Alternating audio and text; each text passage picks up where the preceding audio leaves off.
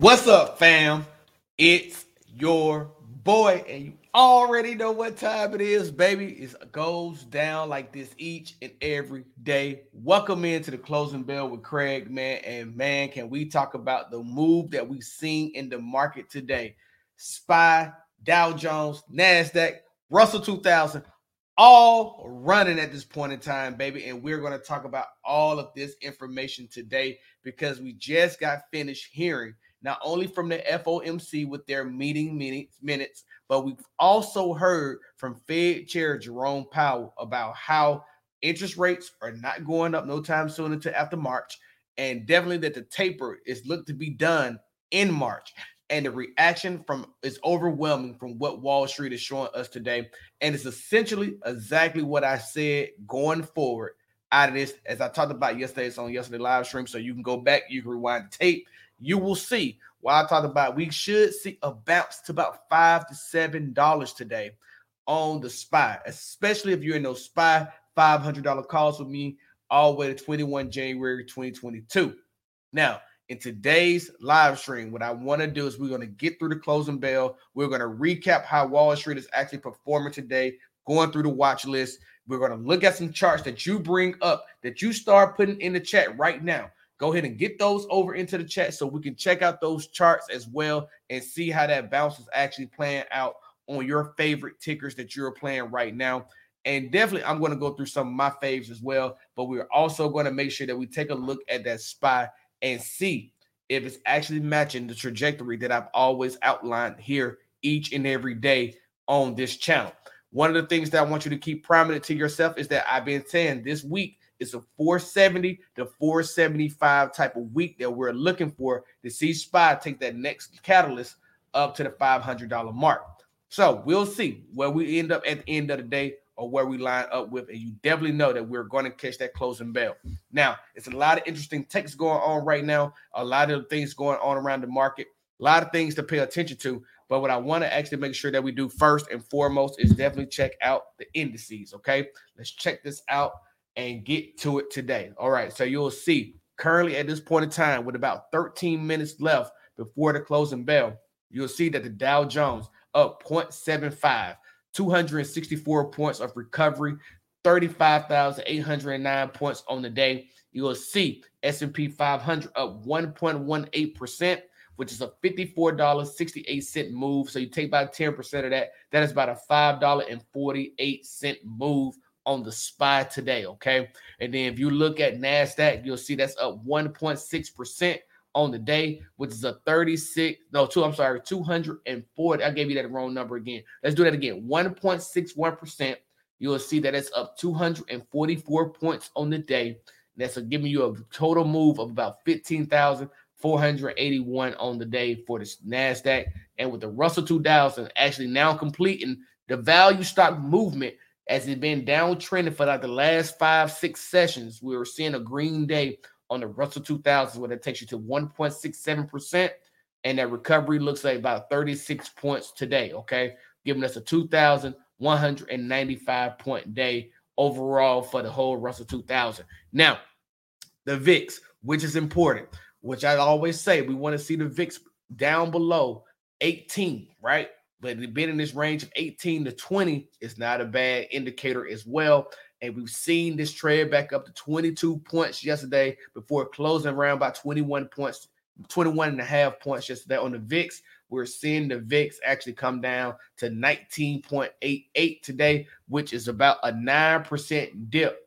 Basically, what we came from yesterday is where we actually return back to it in that same level today on the VIX, which is important. Now, today, incredible day, right? We've had movement in the market in a lot of ways. We're going to pull up, actually looking at the watch list here. I'm actually watching plays play out and develop at this point in time as well, too. Crazy. Right before I came on the live stream, I was talking about these things that we're looking at today and some of the moves that we want to continue to pay attention to as we head into Power Hour. Now, looking at the SPY currently at this time, let's just take a look at the SPY real quick. We'll see SPY. Don't mind all this stuff on the chart. Matter of fact, let me just give you a cleaner look. Let's do that again. Let me give you a cleaner look. I don't want you to pay attention to all that stuff on the chart right now. What I want you to pay attention to is actually what we got going on with the SPY. And so let's just look at what's going on with it right now, and then we'll come back to my indicators on the SPY here in a minute. So let's just look at SPY currently at this time right now. You'll see that SPY is actually like giving up some of the gains that it actually called up on right now. We're on the 1 minute chart right now. We'll check this out at the end of the close, but we'll leave it up for just for the moment.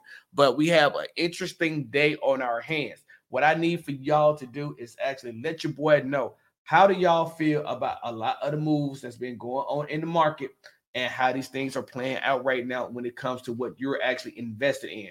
We have a big day ahead of us, closing out this day and then looking forward to tomorrow as the market takes a breather on what actually is the sentiment given out right now over with the Fed talk that's been happening and the things that we're looking forward to. Okay, so let's get this party started. So I really want y'all to go ahead and start hitting your boy up in the chat. Let him know what are some of the tickers that you're looking at and what are things that you're listening to. Okay, out here in the market right now when it comes to actually what is being put out there for everyone to pay attention to. So to me, interesting moves that we have going on. I appreciate y'all for being here, and we're going to keep things interesting and live all the way through here tonight. So we're going to keep this thing interesting. So let's get ahead and head over to the CNBC closing bell as they get ready to prepare for live power hour closing. So let's look at it and see what Josh Brown is talking about right now. At our wealth management firm, many of whom are small business owners or executives at mid-sized companies, not one person I've spoken to this year feels that we should still be doing emergency stimulus. In fact, if you look at areas like the housing market, it's been counterproductive.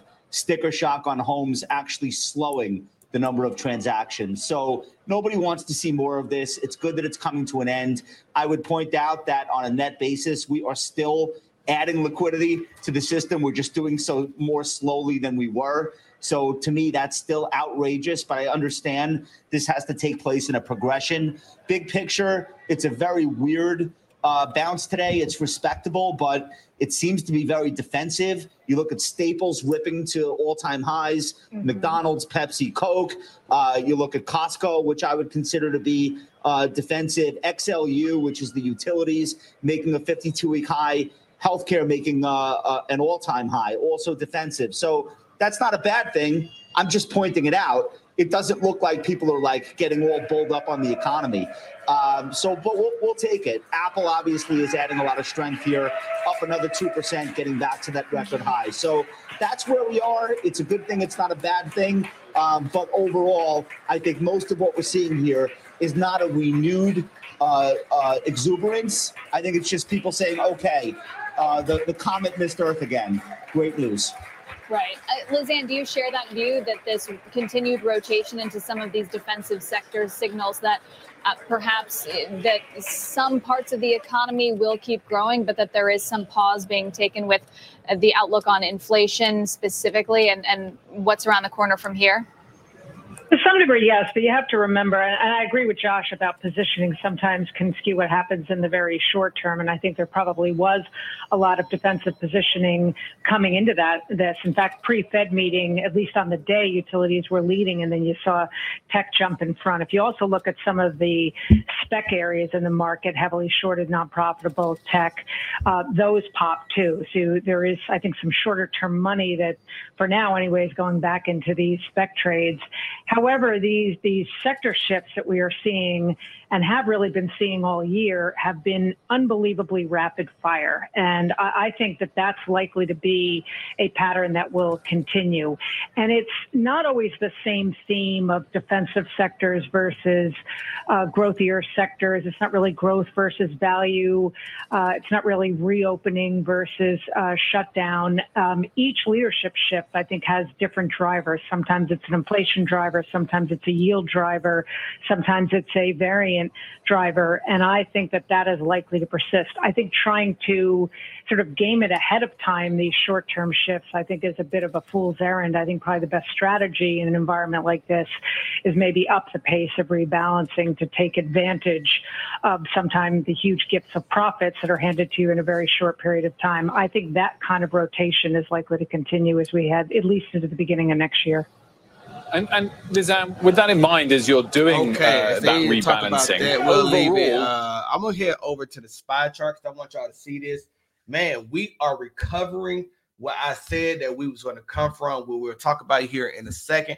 We're looking at 470.15 right now on the SPY, which is great, honestly, in my opinion. Like, see if we can hold that level. That's going to be the thing that we need to pay attention to right now, because if this can hold, then we're getting to a point where we start worried about all-time highs when it comes to the SPY. And that could be a great indicator if we retest that level of 473 that we have here. If we can actually push through that level, we can get through the top of that level, then we can actually start seeing where this pool can actually be a bigger run than people are actually really even giving it up here to 473.55. So we got resistance to break. We're going to look to see if we can break that level. We may try to break resistance right now. We'll see how that plays out here. But if we can break through the top of this resistance and move to the other high of 470.88, then to me, we are on our way to seeing something tremendous happen here, and we may be back on track for that Santa Claus rally. Right now, like I said today, crazy day. Gains made, and all those gains I've redistributed out where they need to be redistributed out to, and primarily that's in forward and that's in SPY calls. Okay, so if you're not part of that Discord, fam, definitely make sure that you use the first link down below, because this gives you access to me when you actually be able to join over with the Discord, fam, and you will see each and every trade alert that I make standard out here for the market, where we are actually trying to get to SPY $500 calls right now. And a lot of people have averaged in over in the Discord with me. So if you want to be a part of that group, man, definitely check out that first link down below. I also have other links that you can see down in the chat that's pinned. That's the first comment in the chat. You can find other ways of listening to the podcast here, or you can actually check out where you can actually be a member of the YouTube channel as well. Either way, something else for you to actually take a look at as well too. But literally, we are about 3 minutes away from the closing bell. We're keeping our eyes on the SPY right now. Let's go back over to the 1 minute chart. Let's just keep our eyes on it and see how it finishes out today. See if it finished with strength and something to give us a signal for, right? One of the things that I talked to my Discord fam about is looking at these W's. We're starting to see a W forming here, right? So maybe it comes back and curves down and closes out before making that next move, but this is on the 1 minute chart. So we'll pay attention to that here as well. This is something of significance. If it does start to retrace back down to that double bottom level on the 1 minute chart, and then we see a run back to the upside. It's a possibility as well. So maybe that gets us to break that breach of 470.88 and get us to a different level. We'll see how it plays out. Maybe we just go right through it right now. But either way, great move on the day. I got to applaud the efforts of the FOMC and Chairman, Fed Chair Jerome Powell. They basically lifted the top off the market and gave the market an opportunity to continue to run. Let's listen in to Josh Brown as he continues to talk. We got about 2 minutes left. If we break 470.88, I'll actually just pull it back up on the chart for you. So let's do that. I think it's too early to say that anything's really changing there. The consumer is absolutely strong and probably will be through the holiday. I don't know why we would say anything other than that. 30-second answer, Josh, just on what Diana said earlier. Is housing overheating? Is Fed Chair Powell a little too reticent to the risk there? Well, refi rates are notoriously sensitive. You could have interest rates go up by 25 basis points and the whole refi market shut down. It's hilarious to watch, but I wouldn't really go by that. I think housing is okay. I think it'll be okay next year. And I think those confidence numbers from the builders actually make sense in the context of demographics. We are underhoused still in this country. Mm-hmm. 1 minute, 10 seconds left to go. We're back at session highs on this Fed decision day. Quite extraordinary rally that we've got over the last 2 hours since those minutes came out and since that press conference wrapped up. We're up over 2% now on the NASDAQ. The Dow is up 367 points, a full percent, having been down 154 points at the low of the session. The S&P 500 is up 1.7%. Tech is the best performing sector, up almost 3%. Healthcare up over 2%. Utilities, real estate also performing very well today. In fact, 10 of the 11 sectors are higher. That was not the case for most of the morning. Energy, the worst performing sector, is the only one negative, but it's only down just a little bit. In fact, oil is higher today, so a little bit of a surprise there that energy is not joining the rest of the party in the green. The dollar is down 0.2%. It slipped during the session. Yields do remain a little higher on the day, but really haven't reacted much. The big reaction from that Fed meeting has been in stocks, and we are at session highs as the bell rings, being run today by the New York City Soccer Club, having just won the MLS. Not anyone. Close at 470.59. That's a good day. That's a good day.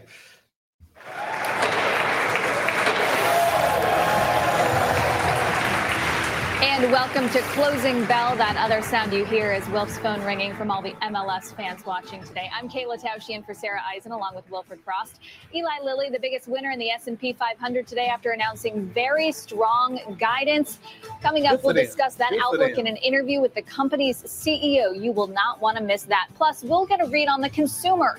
We're joined by the CEO of eBay and restaurateur Danny Meyer. All of that coming up, but we have to talk about what just happened in the markets with the Dow losing and then regaining about 100 points just in the last 10 minutes of the session. Josh Brown still with us, and Mark Lehman is the CEO of JMP Securities, a Citizens company, also joining the conversation. And earlier today during the Fed second, because we definitely got to check out the charts, baby. We got to check out the tickers. We got to see how the watch list is looking this morning, okay? But it's afternoon, excuse me. But man, I'm so excited about what we've seen today with this rebound that I've been predicting for a while now. We see that Occugene is up 11%. C3AI holding in the other portfolio, 10% up today. We got a strong move on AMD, up 8% on the day. Upstart, I was telling people about Upstart to watch this. If you didn't see my video about how Upstart was down here, bottoming, and looking like it was getting ready for a reversal, man, you missed a great video. That's a 6% move on Upstart as well. EXPI is another move up to a firm 4%. SoFi Technologies up 4%. A lot of people in the Discord is checking out SoFi. Salute to all of y'all, man, because you are up in printing today as well. 4% on that. We had a move on NVIDIA today where we talked about NVIDIA this morning. Got in on the play of NVIDIA in the 288, 287 region today.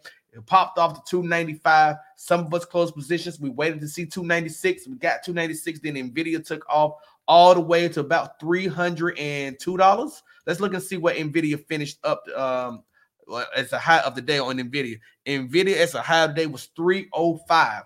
This move on NVIDIA was incredible. We got in around this region, and this thing continued to pull, and then actually made. Let's go on to the 5-minute chart. So you'll see we got in down in this region down here. We saw the move to NVIDIA. It made this run, and then after it spiked by 297, we got exit the play, and that play continued to run to 305. This is on a $300 call for the week. This is a scalp play that we played today, and NVIDIA rewarded us with gains. Salute to anybody who played that play as well. So another play that we saw that had significant moves today was Walmart. That's been actually forming this W pattern for a while, and it actually came up to 146 and then finally closed out today at about 145.76. We exited that play today as well with significant gains on this move, over 100% gain and then over a 60% gain on Walmart as well. Significant plays being made each and every day. Now, we know that we have plays that we're watching right now. I'm going to get over to TradingView where I show you a lot more of this, but we're going to actually keep on going down the watch list right now because it's a lot of plays that made significant moves today. Clean Energy Fuel, 6% up. Pfizer, salute to those that's in Pfizer, 5.87% move on the day. Then you got Corsair Gaming making a 5.6 move. CRISPR Therapeutics, a 5.74 move today as well. Then, like I said, Affirm made a big move today, 4.93%, up 5% on the day. DocuSign, a 4.5% move as well. We'll talk about DocuSign and Autodesk separately here because these are big moves that they made as well. So we'll talk about those here in a second. We got Riot Blockchain and Marathon Digital Holdings. They both made significant moves today, and I'm going to show you both of those as well. I'm going to show you at least Marathon Digital because I see things happening with Marathon Digital that you may want to check out. So let me just make me a note here. We got DocuSign to look at. We got Autodesk to look at. We definitely got SPY to look at. Marathon Digital, okay? I'm going to show you those. And then we'll see if there's some more that we come across as well that we need to check out. And then you'll see that BlackBerry, one of the momentum stocks, 3.84%. Cisco Systems up 3.7%. Microvision up 3.73% as well. Tattoo Chef had a nice bounce back today, 3.5%. Fuel Cell got off the basement floor, 3.16%. DraftKings making that move as well. We have a lot of companies making this move. As a matter of fact, check this out. What I'm going to do is show you exactly how I be looking at it over on TradingView, okay? For those who don't know, I love TradingView. I think it's one of the better applications for actually trading. Well, for charting. I won't say for trading because they don't actually allow for you to trade. But one of the things that I love about TradingView is that we're going to go over here. Let me find it for you. 1 second. Let's pull it up. Yep, here we go. So we'll go home, and then we'll go here. We're going to look at the stock heat map. Look at this. This heat map is ridiculous. Financial sector was the only sector yesterday that was green. Well, that was green. If you look at today, I'm going to hide myself just for a second. You will see today now, look at all the green in the market all over the place. You got Tesla leading the way, consumer durables, 1.5%. Retail trade, Amazon, 1.87%. You got Microsoft, 1.35%. Google, 1.15%. Apple up 2.54%. And the NVIDIA, we just talked about that, 6.5% move on NVIDIA today. Pfizer with its 5.46% move as well. Let me just close this down for you so you get more room to see. Disney even made a 0.5% move today after being down. This is an overall healthy market that popped up today. Now, the real thing that we need to see is how it performs tomorrow. To me, this is actually just a bounce that we've been looking for, that we've been knowing that it should be there. That a lot of people have been looking at this as a Santa Claus rally. We had a lot of downward pressure, and really and truly, if preserving portfolios is what you've been doing, you've done well if you've been playing to the downside. But now this is why I said any put that you was in, puts should not last long because these puts could get you in a situation where the market reverses ahead of you before you even get a chance to even blink an eye. And that's what we've seen today. When the Dow Jones flips over 100 points in less than 10 minutes on the end of a session day, this is how you can get caught holding the bag in puts. So this is why I say when you're going into these puts, take your time. Actually, make sure that you're looking to be in these puts and exit these puts within a week or no less than 24 hours or holding it just for that session day. So, like I said, I hope as we get more people into the chat, definitely hit the like button, baby. Definitely make sure that you are hitting that notification bell and subscribing to the channel if you have not yet already done that. But definitely throw your tickers into the chat so we can talk about those plays as well as many more that we're going to discuss today. This is going to be a more lengthier, actually, closing bell with Craig due to the fact that I'm going to be off tomorrow, okay? It will be no closing bell with Craig, but I will be watching the market. You just will not get an opportunity to see me come on here and talk to you about things that I see in the market tomorrow until actually Friday. So it'll just be one day off this week. So it'll be closing bell with Craig on Friday. We'll continue at 3:45 like typically, but definitely, it will be no closing bell with Craig tomorrow. So just make sure that we get through a lot of things today. This is the reason why I want to do a lengthier one, so that way you can get an opportunity to go ahead and actually drop your tickers into the chat. We rap about those things, get to them, rap about it all the way through, and then break it down to where you can actually feel comfortable going into tomorrow's trading session, okay? So let's listen in to the closing bell. I'm going to let some of y'all get into the chat and actually drop those tickers in there, and let's see what they're talking about over on the closing bell right now that we should be paying attention to. Renovation, it looks fantastic. So I had this chart made up. Take a look at the 200-day moving average. Look at that flawless bounce off of that level. Textbook, the buyers came in right where they had to. It strikes me that so long as this trend can hold and remain in that nice channel headed higher, you can be long these names individually. And there are a lot of names in there that people don't think about very often. For example, Builder's Source is the biggest holding there, which is not itself a home builder, but supplies home builders. And there's a lot of great stocks in that group. Yeah, well, with existing homes on the market, supply is still so stretched. You've got to think people are in the market. They need perhaps new homes. But Josh, I'm long on your holiday foliage. I have to say that that gold leafery, what would you call it? Flanking you? It looks good. Looks good. Listen, I came to play this winter. Remember that. Mark, your best idea? We'll leave it there after that.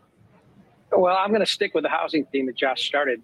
We like Doma, which is a play on the digitization of the closing process and all the move to the online versus the paper-based product we've used forever.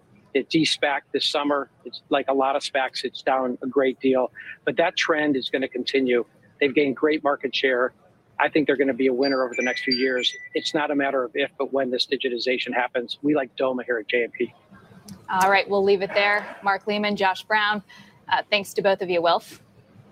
Kayla, I also just want to comment on your backdrop, because not only have you got the Closing Bell logo there, if we can split the screen again, guys, but you also are showing us it's not politics today, it's markets, because you have one single stock chart right behind you, and that is showing commitment to Closing Bell. And a picture of the Federal Reserve, too. We've got it all covered today. I didn't even see that. Oh, there it is. Fabulous. Look at that. Yeah. All backdrops are looking good today. We are just getting started here on the second hour of Closing Bell. Up next, DoubleLine's Deputy Chief Investment Officer on how the Fed's rate hike forecast Okay, let's get to it, baby. Let's get to it. So first and foremost, for those who are actually here with your boy, man, look, we're going to talk about, Did I do that? What happened? Hold on one second. It's going to come back. I don't know why I did this. Really interesting that it did that. Whoa. Did it actually take me? Okay, really don't know why I did it. Give me 1 second. Let's make sure everything is good. Okay, everything is good. Don't know why I did that, but anyway, we're back. All right, so let's talk about SPY first, okay? Because I'm gonna get into y'all tickers, and I still want more people to load up in the chat if they need to, so that way we can go ahead and talk about SPY, and then we can get into those tickers, and then we can run through those as well. Today, the SPY has now finally closed out for today. Let me pull back open to make sure they ain't running in after hours right now. Yeah, it's up about 470.70 in after hours right now, okay? 470.72, and it's still moving. You see that we finally closed on a hollow candle today.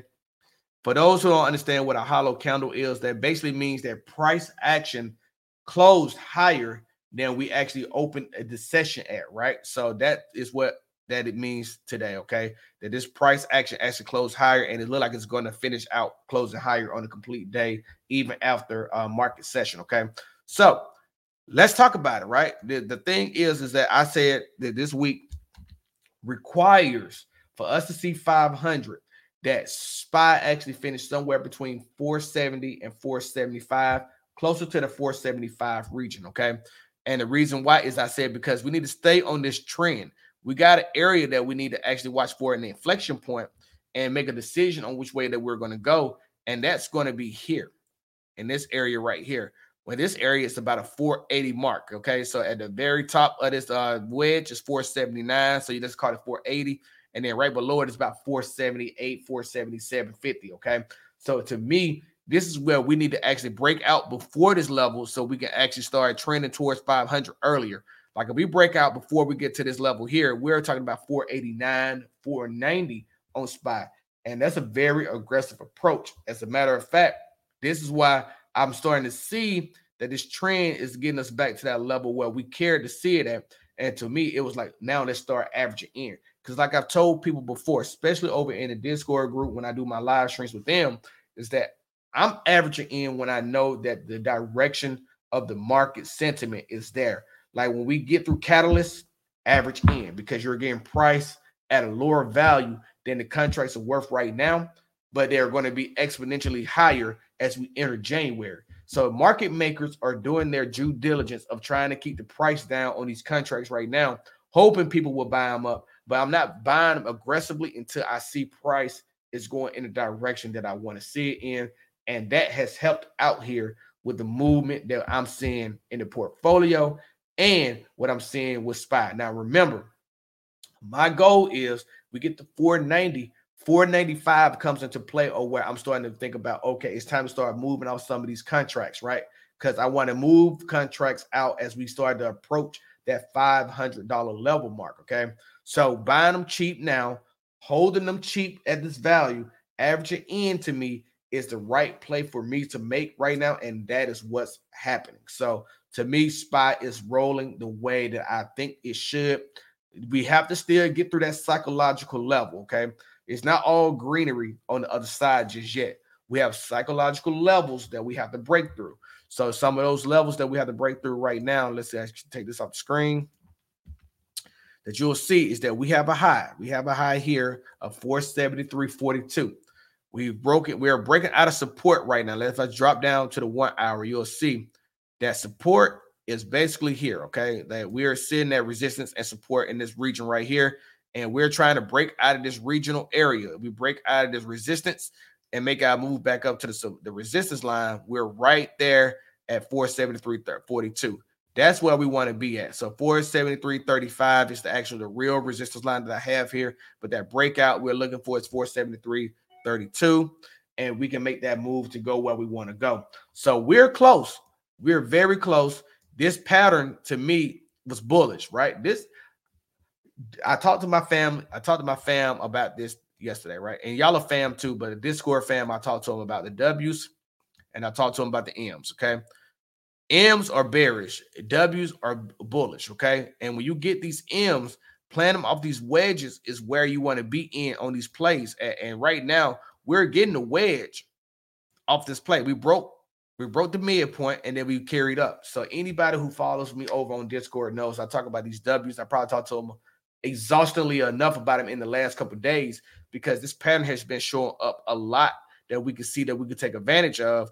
And we're back to this movement again where now we need to see if this breakout is imminent and going to continue to carry, or is it going to do one of these moves where it actually dips back down, right? We want to see the move go directly up. But this dip to the side could actually be a way of actually coming back down to support on the trend line. We want to break away from this trend line. We're getting close to where we want to start breaking away from the trend line. So let's see how this plays out over time. So I hope that gives you detail about what I'm thinking about when it comes to the SPY calls.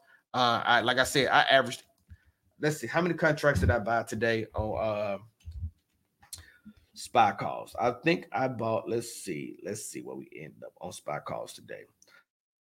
So I bought 10 contracts as we was on the live. I bought 12 contracts before coming on live. And then I bought 20 contracts earlier today.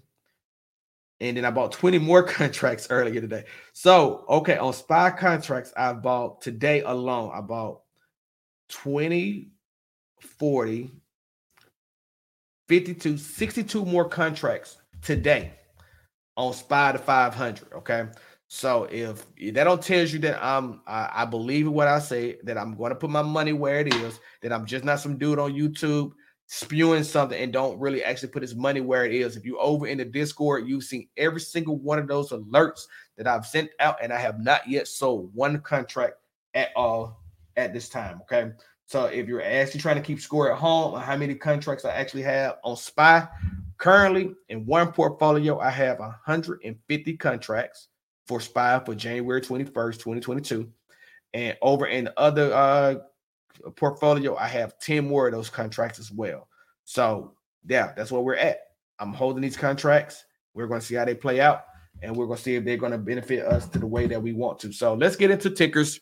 Let's listen in real quick, and I'm getting to these tickers. The first one I have loaded up is Pfizer. So we're going to do Pfizer first right after this. Look at closing bell. Not seeing wages drive inflation. And I agree with that thus far, but there is the potential for that spiral to take hold. Do you think we get the first hike as early as March, Jeff? And how many in total next year if you're put on the spot to call it now? Yeah, you just put me on the spot, Wilfred. So I think we're going to settle between two and three. That's what happens when I come to talk to you. I expect that. I don't think it's as early as March, though. I think they continue on this path with taper.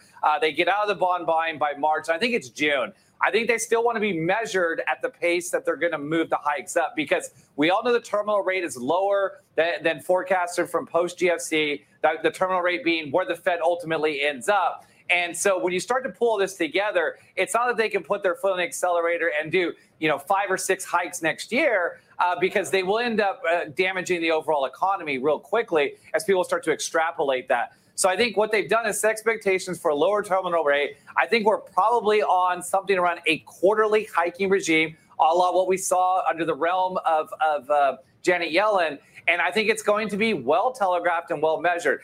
Powell has done a very good job of talking about forward guidance. That's exactly what he did. So I don't think he wants to spook the market. I also want to see how the market responds by reducing an incremental $30 billion a month. And we'll see how that comes. And I just think that you're going to see some volatility in the first quarter when it comes to rates. As Omicron goes behind us, and hopefully it does shortly, I think it's the catalyst to set the next direction of rates. Jeff Sherman, thanks for joining us. Great to see you. Thanks, Wilfred. Okay, let's get into Lilly, it. Let's the best talk performing about stock in the S&P. some of these tickers that we have up. First up is going to be NUG-M with Pfizer. Okay, so I actually have Pfizer up on the screen already. So one of the things that I want to look at when it comes to Pfizer, I just want to show you, so that way that you can see that sometimes technical analysis is what you need to be actually working on the most. Is that this will help you, in my opinion, make moves and kind of get an understanding of what was going on here. So I had basically a strategic move here that we saw price measurement at. So I took this price measurement, and basically it equates to this line that we actually had here. So I thought it was actually coming up to make a W form pattern, but it didn't. So this move became null and void, really and truly. But then it actually looked like it was starting to try to make a flag pattern. This is what I thought could happen next.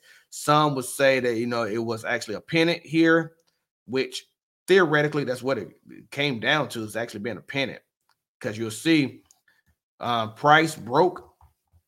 And this is on the daily, by the way, but price broke this action here to the upside. So theoretically, it was a pennant and broke out. And this is what actually signaled that actually Pfizer was breaking out. So that breakout came, and then you see the run that actually Pfizer made. So I want to say Pfizer is at all-time highs, right? Or am I mistaken on that? Let's look at on the weekly and see. Yeah, Pfizer is at all-time highs today. So this is a big bag.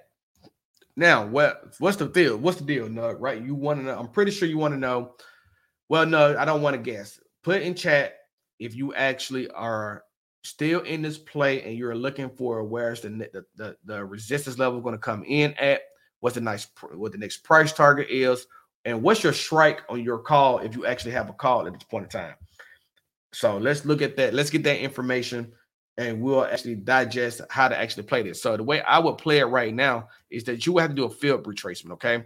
And that field retracement that I would do would actually come back down to the last time this thing bounced off the trend. And that's going to be difficult, okay? So literally, let's look and see when the last time it bounced off the trend line, and it changed trajectory. So that makes it okay. So here's where it's at right there. So on the field retracement, what I would do is I come over, I hit trend-based field extension.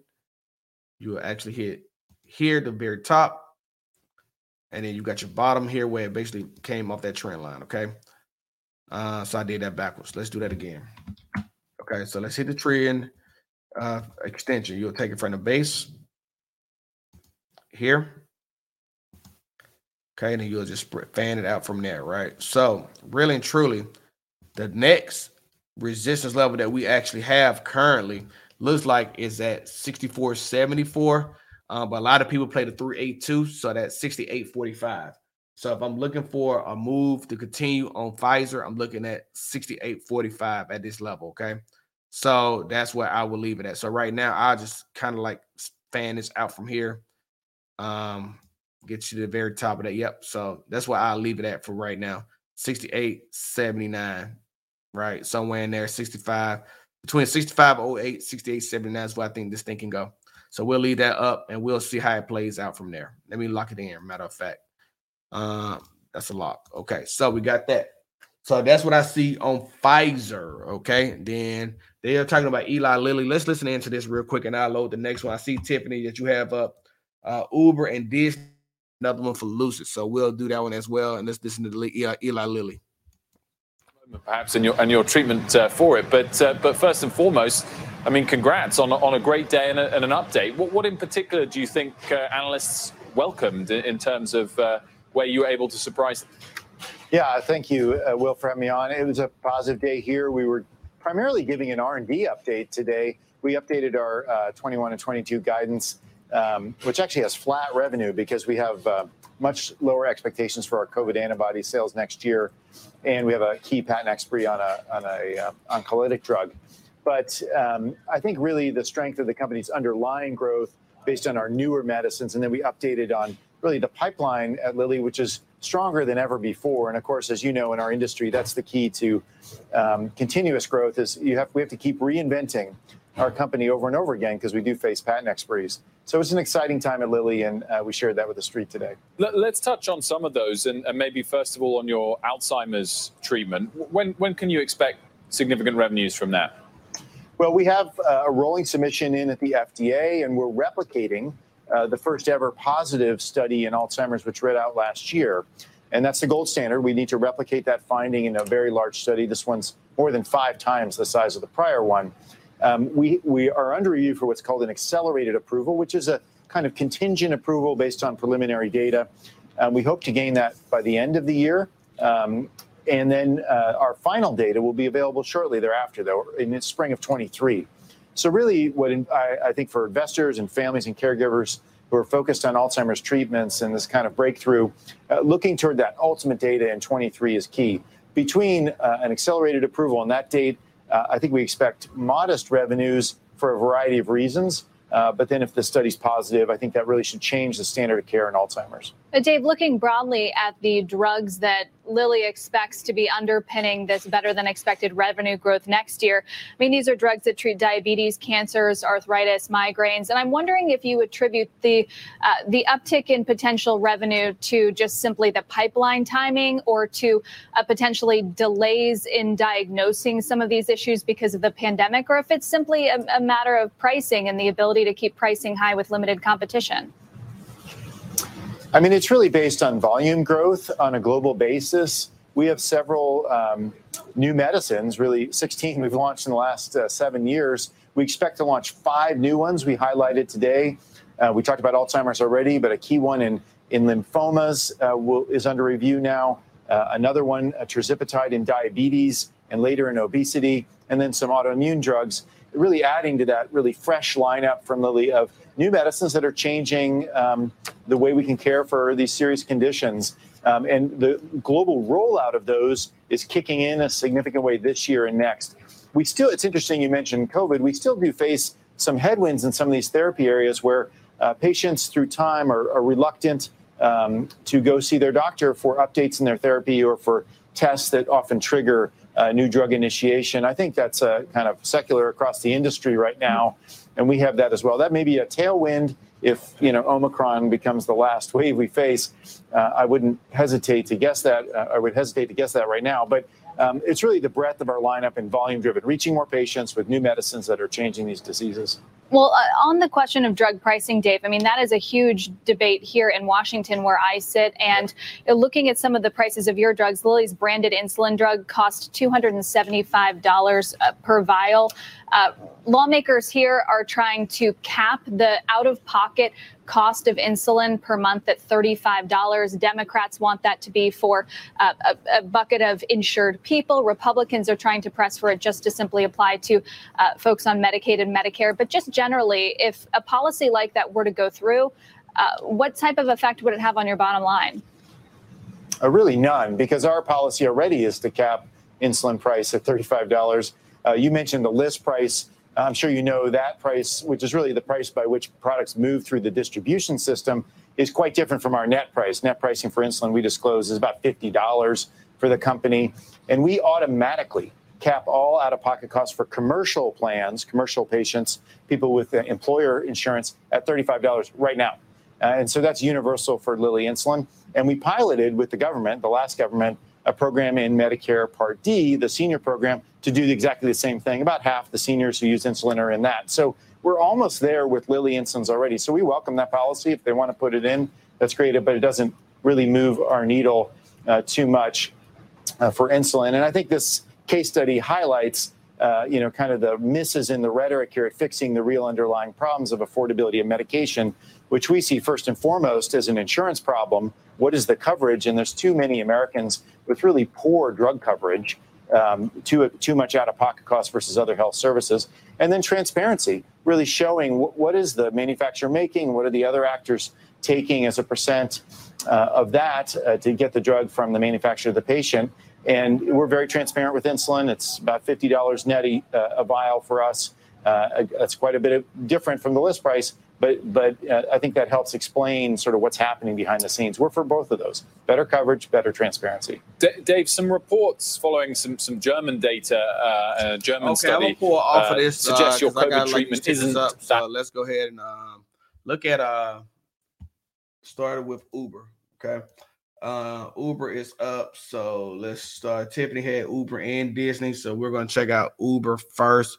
That's a great report on actually Eli Lilly right now, talking about the Alzheimer's drug. Something to look into later on, because this may be a play that actually potentially blows up to the upside. A lot of development in that area, so don't lose sight of that when you look at Eli Lilly. Okay, so I know I left that on for quite a bit, but that's an exhaustive conversation that they're having. So we'll keep this thing moving. So Uber, okay? Looking at Uber on the daily, let's start there first and foremost, because that's the overall trend. Okay. Uber has a couple paths that they can actually go on here, right? So if you look at where I'm looking at from the weekly, you'll see Uber started on this 5 below. The market is so excited right now. Well, I actually had Eli Lilly up for the closing bell. I had like alerts going off because the market is so exuberant right now about what's happening with SPY, that right now all these moves are now starting to come back into fruition. It's crazy that the alerts are going off right now. I'll check alerts later, but really truly the story is, let's look at Uber right now. You'll see that Uber had this trend that was actually developing here, but then they had this big drop obviously during COVID at that point in time. So now we're looking for that third. We're at an intersection right now. We're at an intersection of it could actually continue bouncing off this trend and going back up, or it could break down on trend and come back to its original original trajectory that it was going off of in the first place. So right now we're at an inflection point at this general state right now when it comes to Uber. So just zooming in on that, you'll see that obviously price action is higher than last week, and it's trying to stay higher than last week. But you'll see like this is their clear-cut trend. Like you got 1, 2, 3, 4, 5, 6, 7, 8. So it may continue back onto this trend line.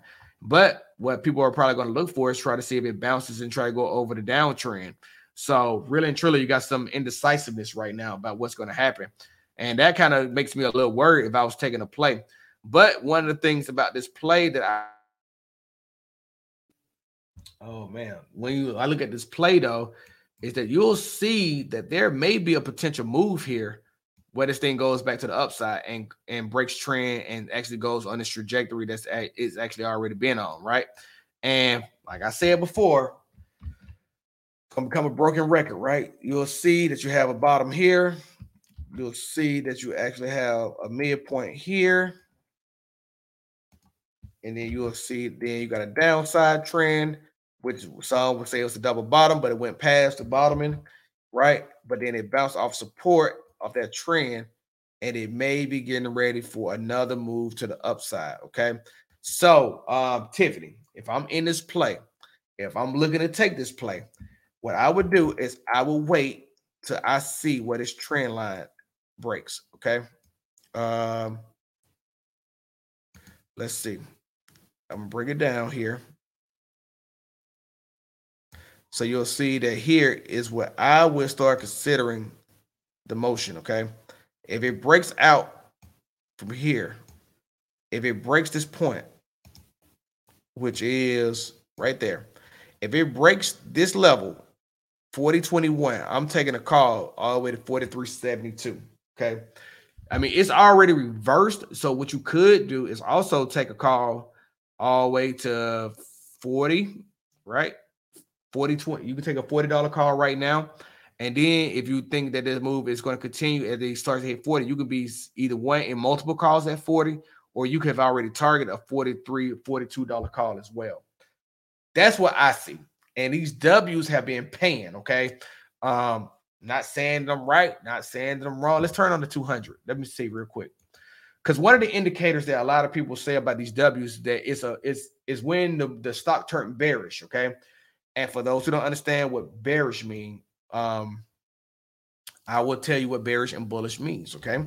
Bearish means that the market sees that this stock is in a downtrend, okay? So overall, if we actually zoom out on this play, I'm turning all these colors back off once again.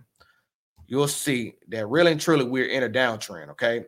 Like if the stock was going up, you'll see that this will be an uptrend. Like basically, if the stock was going up from here, this will be a continuous uptrend, okay? But what you see right now is in a downtrend, okay? Because it's coming down. Price was at $64, and we're down now to $37. So that's a downtrend. That's a slope downward, okay? So that what means this is bearish. Uptrend, bullish, downtrend, bearish, okay? So on Uber, what we're looking at right now is that the move is still downward trending, so it's bearish, and a W pattern usually forms on a uptrend in a bearish market, okay, on that stock. So what we're seeing is downward movement, upward movement, bounce, upside, okay? One of the things that is a signal and an indicator on a W pattern forming is it's got to be bearish. One, that's the one thing that it has to already be. It has to be bearish. And then one of the other indicators that they use as well is that it's below the 200 EMA or HMA, depending on which one you're using. Each exponential moving average is the one that I use. That is based on that lower time frame that you're looking at. It's bearish in that market because it's underneath the 200. Okay, so if I turn on this on the daily, the dark blue is the 200 EMA. So this is forming an actual W pattern, in my opinion. If you go down to the hour and we're looking at it, it's below the 200 EMA.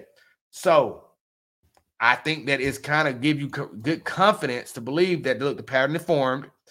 You mark the measurement here, you mark this measurement, and now it's fanning out to come back to this trend line, right? Or at least break ahead of the 200 EMA. Either way, you can look at it from both angles. So you can play it to the 200 EMA, which like is in the circle right now, and that's the midpoint. Or you can play it to the top. I think getting a $40 call may not be too early right now, right? I think it may be primed. If you waited till it broke the midpoint, you still have a $3 move that's actually happened here after the fact. So you can look at it there. And when it breaks, it could be making a move back to the very top of the where it came from, which is 46.70. So I like it, right? Uber. I like Uber at this point in time for a play. So, just something to pay attention to. And give yourself time on the contract as well, due to the fact that you want to let it not rush you to get out of the play. You want to give yourself time for the full development of that play. So if it spikes this week, cool. If it don't spike, you got to play long enough, like say for January. If you're in that play to January, if it spikes during Christmas, okay, you got a good play. If it spikes before that or even after that, say into January 1st, January 7th, you got 14 more days on the play, and it gave it opportunity to fully develop out. Now, I didn't look at the contracts, but looking at let's do that. Let's look at the contracts, right? So, let's look at Uber contracts. And kind of like I'm taking my time with y'all today because, like I said, we're not going to be on tomorrow, so we might as well like do lengthier work here right now. So like $40 contracts for January, $1.51 right now, right? Look how many people are in those contracts. 60,000 people. They know something that everyone else should know, pretty much, right? 60,000 contracts. 42, 22,000 contracts. 45, 56,000 contracts. This is what I'm saying. That 46 is the top, right? 46 is the top of that peak. That's here, right? So if I mark that, that's 46.55. So not only do you have a trend line on this, but people are looking for it here. Okay, so I would check for that if I was anybody looking to get into Uber. Let's look at Disney. Okay, so Disney is here. Let's look at this one. Okay, and this is on the 30 minutes. So let's go over to the daily. So we definitely know that Disney has a gap. Okay. Let's see. So I made this move. What did I? So I really don't remember what I did it from. Oh, I was calling it a W, but see, I was using the gap. See, this may be another W, right? But we're measuring the move, and see, the move came down already. So that move is here. Boom! Look at that. Look, is that really happening to me? Is this really happening to me right now? Okay, so that move is basically here, right? So basically, we're getting another move down. We're going to look for a double bottom. Now, if you are quite aggressive on this play, Tiffany, what you could do is you could play it to the downside, right? So you could actually see put action here. Put action could actually be 140, okay? 140 could be the put, but then it bounces off that, this bottom here at that level, you should see a move back to the upside, okay? And right now, I'm calling it to the gap. But theoretically, I haven't seen this play out above the gap yet. I haven't seen a gap play where this plays out. And that's interesting to me, right? Because if we actually turn the 200 on, let's do that. Let's turn the signals off. Let's turn the 200 on. Look at that. That dark blue line, which is the 200 EMA, it's below it. It's a bearish take, right? Bearish downtrend. We got the 200 above it. It's forming a W pattern. But really and truly, the only thing I don't know is if it's going to run through this gap, which it could. That's scary, okay? I don't know, though. I have to do some more research on this one just for that. But either way it goes, what you have here is this trend, right? Look, sorry. You got this trend here where it basically, look, it's coming across. You can play it to the downside, 140, 120. Then you can actually play it to the upside at the bounces to 155. And then you can leg it out to the gap, 163. Give yourself time on this play, right? Remember, price action matters, okay? ATRs really matter. If this average true range of this price on the daily is about $2.50. So you got to give yourself time. If it's going to come down here, we're at 150, right? Right now, we're at 150. If it's coming down to 141, that basically means that you got to watch it come down over $9. That means that you need at least 4 to 5 days for that to happen, which in theory, I was times that by 2. You need 10 days for that to happen. And then you want to see that recovery, you got to give it time to get back to the gap. So once again, this is a January, February time frame type of play to me, where you got to give it time to develop out over this pattern. And really and truly, I will start like January, February. I would get January calls, February calls. Well, I would get a January put. I would start puts first. So I would get a weekly put to watch this go down first. Then I will wait for the reversal. And then when that reversal comes in, that's when I start picking up calls.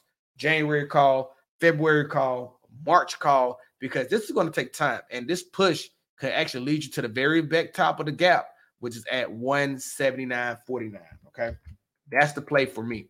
So I'm watching this Disney play as well.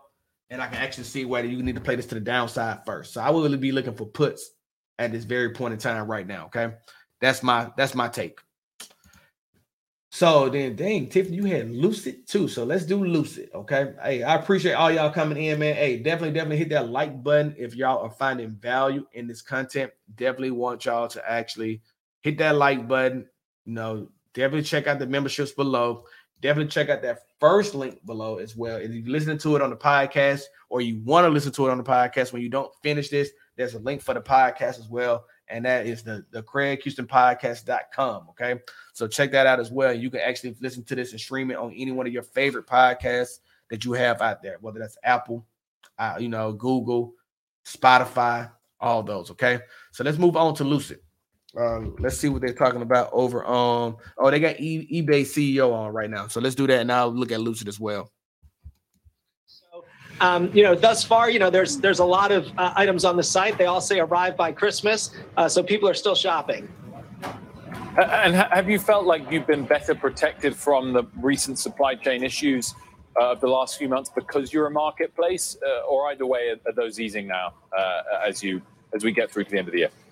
While we've seen some impact to our cross-border trade business, when things are hard to find, people turn to eBay, and our millions of sellers give us a great, network to be able to get products to buyers. So they're able to come onto eBay, find these unique, hard-to-find items, and then shop from our millions of sellers to get those items. And so, whether it's, a Dior book tote bag or a Birkin bag, people are coming on, having a great experience, and really getting the products that they want.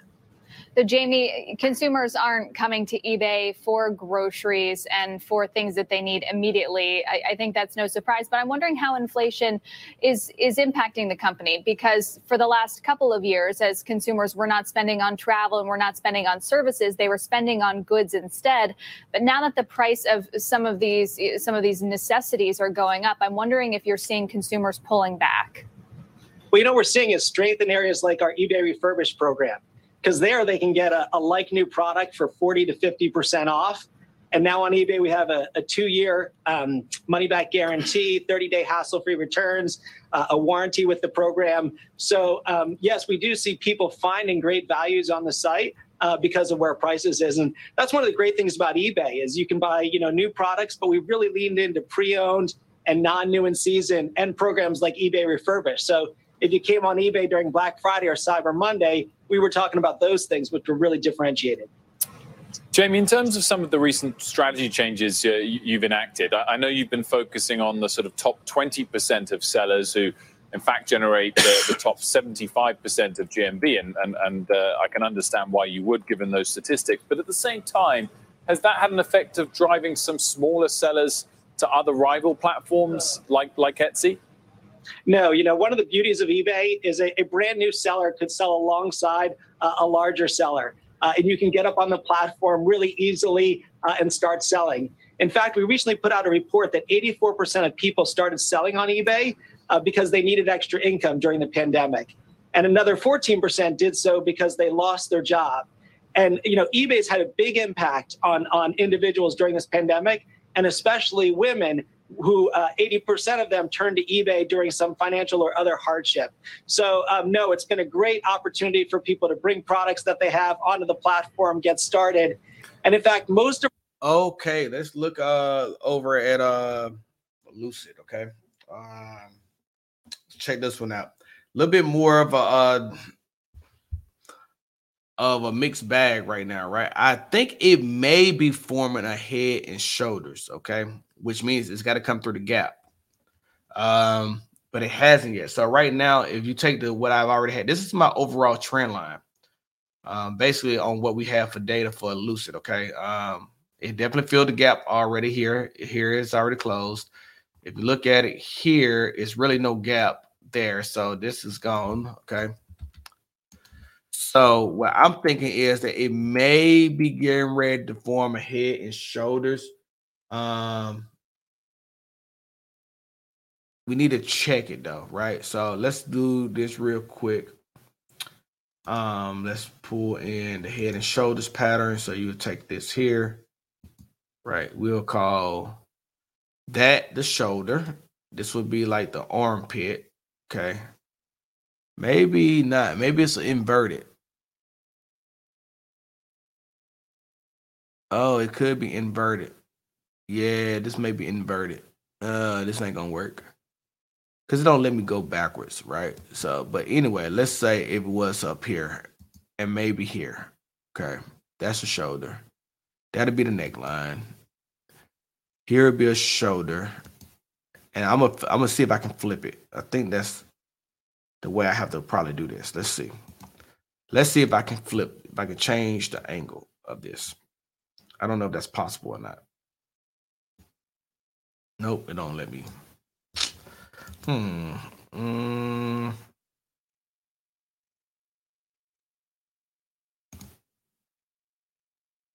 Yeah, it won't let me invert it, but I think it's inverted. So basically what you'll see is, maybe it can. Maybe you can do it this way. Okay, so look.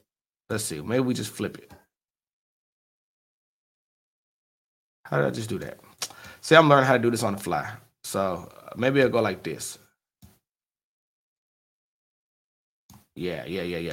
Maybe it'll be like this, and you'll turn this up, okay? So maybe this is an inverted head and shoulders, which is actually bullish. So if this was actually play out the way it should, let's turn slide all this over just a bit. I could be wrong. This doesn't look that great. This is my first time doing this, so I would have to actually measure this a bit. But it would kind of make sense for this to be an inverted head and shoulders. I would have to look and see though, because it's capturing this move, and really I want it to this tip here. So, and we really don't know where that neckline is going to be at just yet. So if I brought it up here, say to the support level, right, or resistance level here.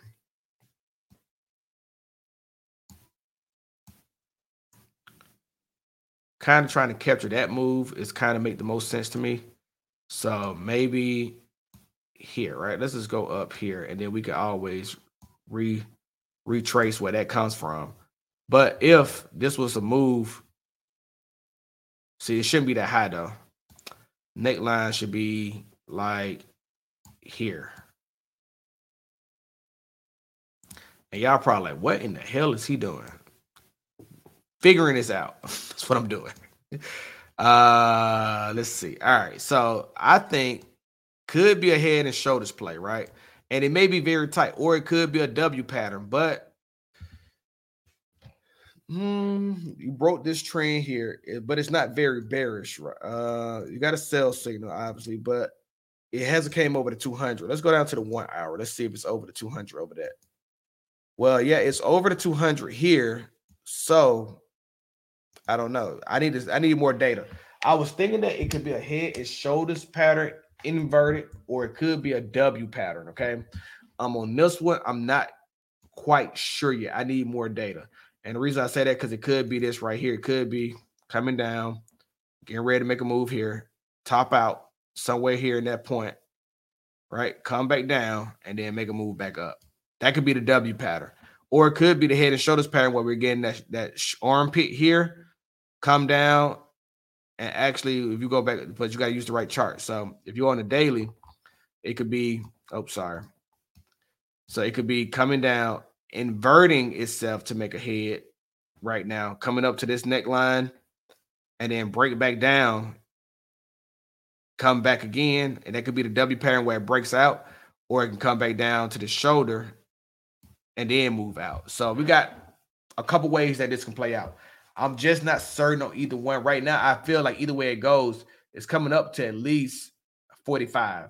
So a $45 call is not a bad call in my book as well. So you can check that out if that's what you want to do. Yeah, I would check that out. So that's that. That's Lucy. Tiffany, I don't have a real good answer on Lucy just yet. I need more data. But like I said, the $45 call is a play in my book. And I would give myself to January on that $45 call. If it hits earlier than that, you're golden. Then if it hits 45, wait for a play to see if it comes back down. And the shoulder, the head may come up here, right? It may not even be the same peak, but I would actually like to, I would leave the head right here. So if it came here and it started to dip back down, I'll look for like $41 call to the put side to be my action if it played out that way. All right, so let's keep it moving. In phase is another play that people want to talk about. What's up, Ether G? What's good, baby? Let's look at in phase. I'm going to switch off of that. They're talking about Chipotle over on Frozen Bell. Let's check that out. Country. As you know, Shake Shack is continuing to grow just beautifully, especially with the new drive-through models, which are happening right now. And we've invested in a couple brands, Salt and Straw Ice Cream, which we absolutely love, based in Portland, Oregon, has just launched in Florida over the past year, and they're doing fantastic there as well. I wanted to ask Danny, what is providing the most inflation pressure to you in your business? Is it on the labor side of things or the food side of things, the raw material side of things? I'd say right now, Wilfred, it's mostly on the goods, the cost of goods. And I think that any business, including the restaurant business, where people have not had a choice but to go to work in person. So anything that involves trucking and delivery. Obviously, when you go to a restaurant, you can't serve a table remotely or wash the dishes remotely. Anything where somebody did not have another choice, the price has gone up on that. And so restaurants find themselves at an intersection where all of these different pressures are coming to bear. The good news is, to this day, there is so much pent-up demand for people to be together in restaurants that people have been willing to show up and pay what restaurants have to charge to become sustainable. But that's if you can find the line cook and if you can find the server. And Danny, a few years ago, you made a decision to raise prices on all of your menus to take tips out of the equation at the table. And I'm wondering if that puts you in more of a difficult situation to raise prices on menus again, as you have to pay more to hire staff and to incorporate your food costs. Well, when we did that, it actually helped us to attract more people to work for us. And I will tell you that when, unfortunately, 95% of our company lost their jobs when we went to zero revenue in March of 2020, the people who were formerly tipped employees who had gotten a much larger hourly rate did even better when it came to unemployment insurance. That said, during COVID and before we had the vaccinations, we actually reverted.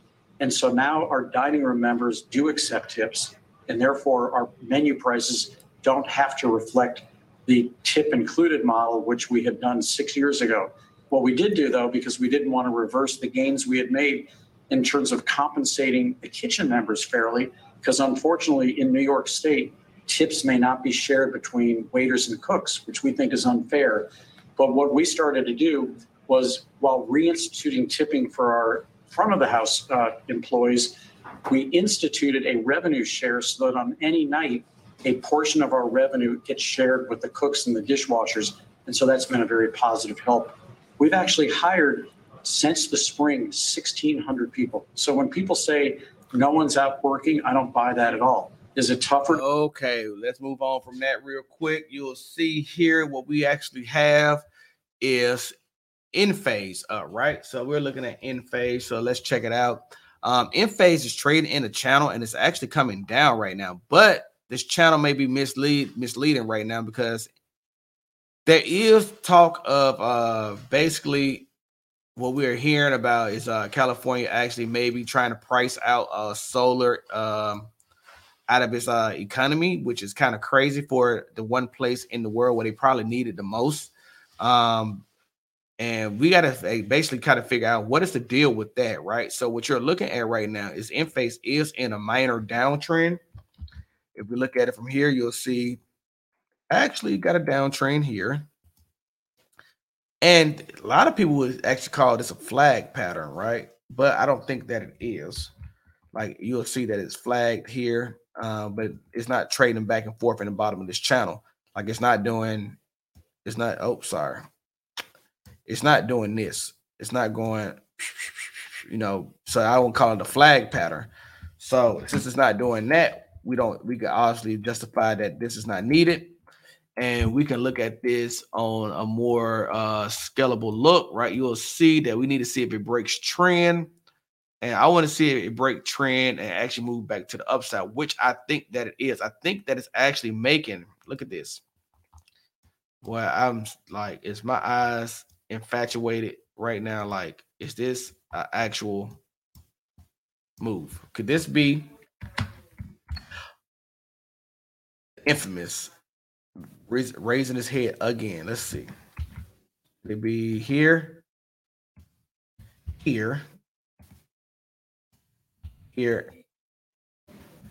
and here for a breakout? It could be. But let's see if it meets the criteria. Let's see if it's actually underneath the 200, and it is. So on the 1 hour, you could be possibly seeing a move back to the upside, and that move is right now ready to break, I think. Okay. So if it's ready to break, Ether G, right? Yeah, Ether G. If it's ready to break, we have just not broken. Okay. This is a doji candle that we actually have right here. Could be a move that we are primed to see run its course, and that is the 214. So I would watch out for it. It could be a move to 214 in the short term, and really and truly, I would be taking profit. I would take profit like here, right? And I'll tell you the reason why. I'm just gonna say take profit on W, and the reason why I say that is because right now, what could be happening is people could see this themselves and they could be waiting for 214, and you waited to that level but at 214 to get out, you could be late getting out of the party and lose gains. But you can maximize gains coming in around this level out. And if it tails off, it tails off. So when I say tail off, I mean it could tail off like this, right? Trade sideways, or it could come back down, or it can go like this and keep spiking like Nvidia did, and then make that smooth back round back down, right?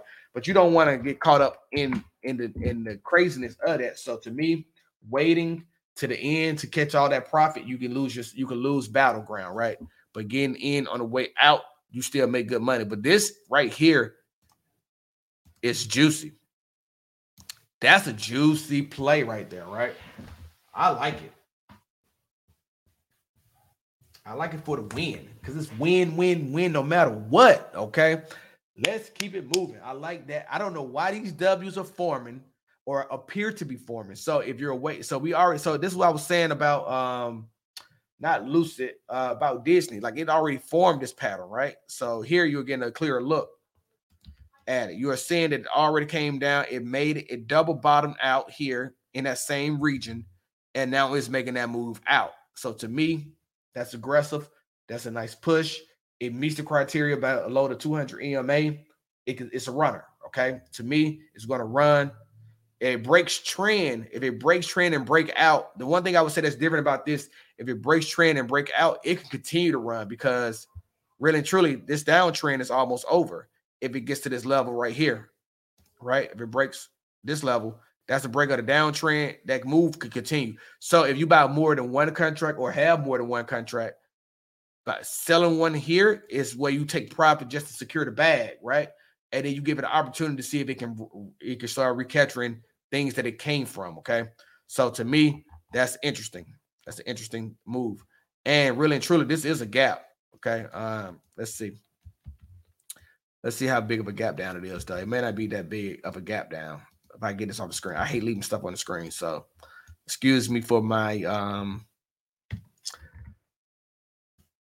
way I act about certain stuff. Okay, so you'll see. Now it's like a $2 gap. It's not even a $2 gap, about $1, about a 40-cent gap. So I wouldn't worry about this gap too much, but it's there. Something to pay attention to. But I think the move is coming for the upside. So I would check it out and see what you can get out of that. All right. So we talked about in phase. Philip, you're right. Shout out to the W because we getting paid off these W's, baby. You know what I mean? Paid off the W's. So shout out to the W's. I agree. XLF, $43 call January 21st and a $55 call for January 20th, 2023. Now, if it's a leap, I don't know. That leap, I need more action to give you an answer on the leap. To me, I think if it's a cheap move, it's not something to worry about right now, right? But let's look at XLF when it comes to financials. And really and truly, we had a problem earlier where I know someone in the Discord, they was buying it down here. Well, they bought it here, but then they pulled back off, right? And what I said was you got to wait and see if it comes back to the trend line. And it did. So it recovered nicely, right? It didn't recover the way probably expected, but it did recover. So now if you go out to the daily, let's look at this. And this is why I draw trend lines the way I do, fam. Like people may wonder, like, why do I draw downward trends or just trends or anything of that nature? Because if you're doing technicals each and every day, when you're going through these charts, especially if it's a chart that you've been charting, it comes into play where you need to adjust the chart to keep up with the price action that you're seeing, okay? So when we're looking at XLF at today, right, this has already been charted, right, previously. But now we're about to look at this chart together, and you will probably see me make adjustments if needed. But you'll see here is the move, okay? That's the move to the upside. Now, we had a downward trend that actually happened here, and people would probably account for this breakout right here. They'll say, well, why don't you account for that breakout? Because a line needs 3 points. Justifiably, it needs 2, okay? You need a beginning and you need an end. Lots of times when people say this line is actually correct, it has a midpoint. That makes it a third point, right? So I don't know if that made sense. Okay, maybe that didn't make sense. Let's make sure that I'm explaining this to you where it makes sense. Let's do this. Let me get a clean page real quick. Okay, so I'm going to switch this. Okay, let's see if that works. Oh, nope, wrong screen. Nope, sorry. This screen. That screen. That's the screen. Okay, so what I want to do is show you what a line looks like, okay?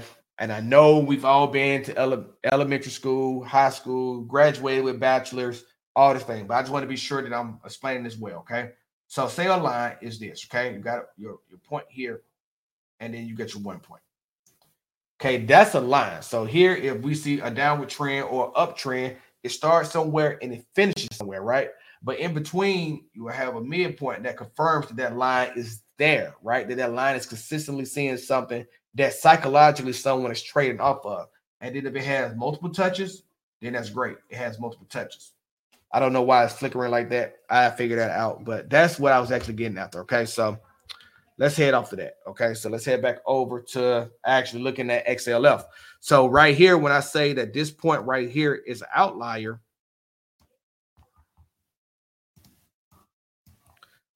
right? So when I say that this point, when we zoom in on it, this point right here is an outlier. It's because we got one. Okay, so let's just adjust it just a bit so people can. It's almost perfect, but we'll make it perfect. So you got 1, got 2, you got 3, you got 4, you got 5. That's a downtrend. This is just this is what I call a head fake. This is what I tell people. You got to watch out for those head fakes. This is a head fake, and you actually had a gap here, right, from that head fake. So, because this is on the daily chart. So, any gap that you see on the daily is there. It's a real thing. Okay, so gap. Okay, and then look, it's trying to fill the rest of the gap. It hasn't got all the way into the gap just yet. So that's interesting that I missed that the other day, though. But yeah, this is a gap. So when it gapped here and it's trying to break through, and it actually ran in, and then it came out, and now it's using this trend line as support going back the other way, right? So basically it's bouncing off into the negative side, and it's getting close to actually coming back to the overall macro trend. So I would not be surprised if you see it bounce back here a couple more times to actually come down here and meet this trend line before breaking out into the gap and then out. So this may be forming. What do we like to talk about? Let's look and see if it's actually bearish right now. It's not bearish on the daily. It is bearish on the 1 hour though, right? So theoretically, we're not there yet. We need to see some more development, but this could be setting up for a W pattern as well. So we'll watch it. But for me on XLF, you said you had a $43 call, okay? A $43 call. I'm not ready to signal for a $43 call just yet. What I need to see first, I need to see it break trend to the upside, okay? Not just, see, this is a bullish candle. It was a bullish candle, but then it tried to break out, and then it came back down on the gap. So some news brought this back down on November 26th, right? So to me, you almost had an opportunity for a bullish breakout here. I need to see a bullish candle break out here and then break out on another bullish candle as well to make this move here, right? So if we go down to the 1 hour and we go back to that circle where it's at, you'll see it broke, but then it had a bearish candle come in, which is the institutional candle here. Then to try to go back to the upside, and then the next day it subsided. It basically consolidated, and then it broke down here, right? So to me, I need more evidence before I say a $43 call. I like it, but I got to see more evidence. I think finance is going to run, right? I think finance is going to get its moment in the sun. So it's just that I'm not ready to say that it's actually willing to happen right now. I think I need to see more data first before I get to that point. I mean, it is lightening up here, so I can see that this is the trend is trying to change. We look at the MACD. MACD is pointing up. Well, I'm sorry, the stochastics is pointing up. So we possibly could be seeing a move, just not like really, because it's not a really big move just yet for me. And so more patience need to be exhibited. And I would not be surprised if it came back down to the overall trend, right? So don't be surprised by that either. Okay, so that's that one. All right, we got Meta here. Okay, let's look at Meta. Meta. Matter of fact, I have not yet checked on the metaverse pie that I made as we talk about Meta. So let's look and see how the metaverse pie is doing. I have not checked in on it. I want to say it was only 2% up recently, and it's still only 2% up. It was up 9. We got as high as 10%. But now we're only up 2% right now. So let's look at the metaverse pie. For those who don't know about the metaverse pie that I actually created, you can actually take a look at that link down below in the description. You can check that out as well. And you can get in on that pie as well as right now before it actually takes off, because right now it's basically equating to about what actually the Meta ETF is doing right now. But I've changed the balance of that portfolio, and I'll just show you real quick what that looks like. You'll see here.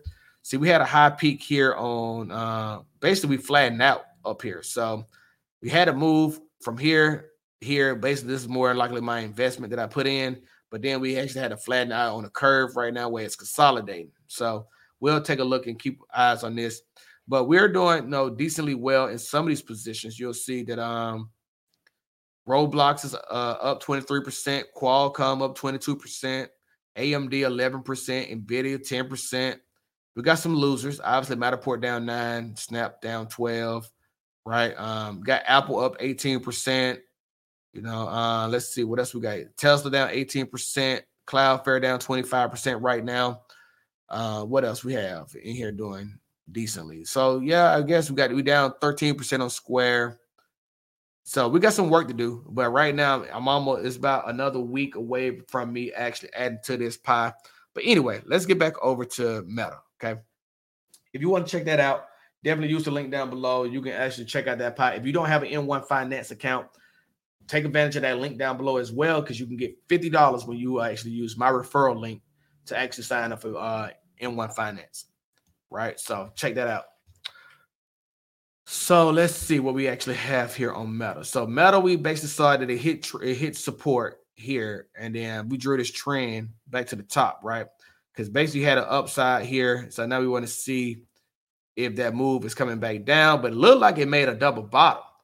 What does the double bottom signify? I hate y'all. I'm going to make this thing seem like it's not real, okay? I can almost see it. But you have a point here, point here, point down, double bottom, okay? What is happening after a double bottom, supposedly? We're back to the upside, right? This is on the daily. One thing that's going to happen, it hasn't grown its 200 EMA just yet. So let's go down to the hourly. Let's see if there's a 200 EMA. Look at that. That dark blue line is a 200 EMA, and it's bearish right now because it's in a downtrend, right? How do we know it's in a downtrend? Because we go back over here on the daily chart, and you can take it from where its highest peak was recently, and you can see it's in a downtrend, okay? So even if you brought it in for those who want the 3 points, right, like I talk about, look, it hasn't broken out yet, but it's almost ready to break out. So I like Meta, and matter of fact, we got Meta calls, right? We got Meta calls for, let's see, we have Meta calls for,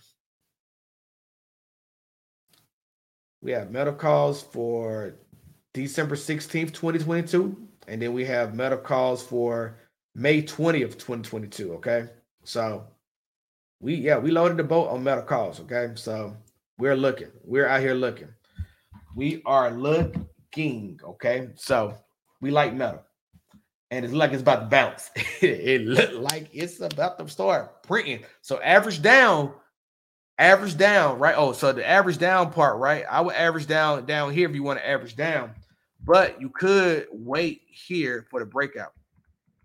Oh, sorry.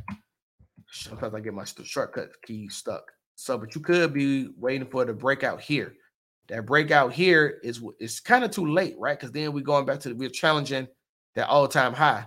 So to me, averaging down here makes the most sense right about now if you need to average down, because we already missed this move, but it's up here right now. So this is the average down target area right here that I would look at before it fully breaks out.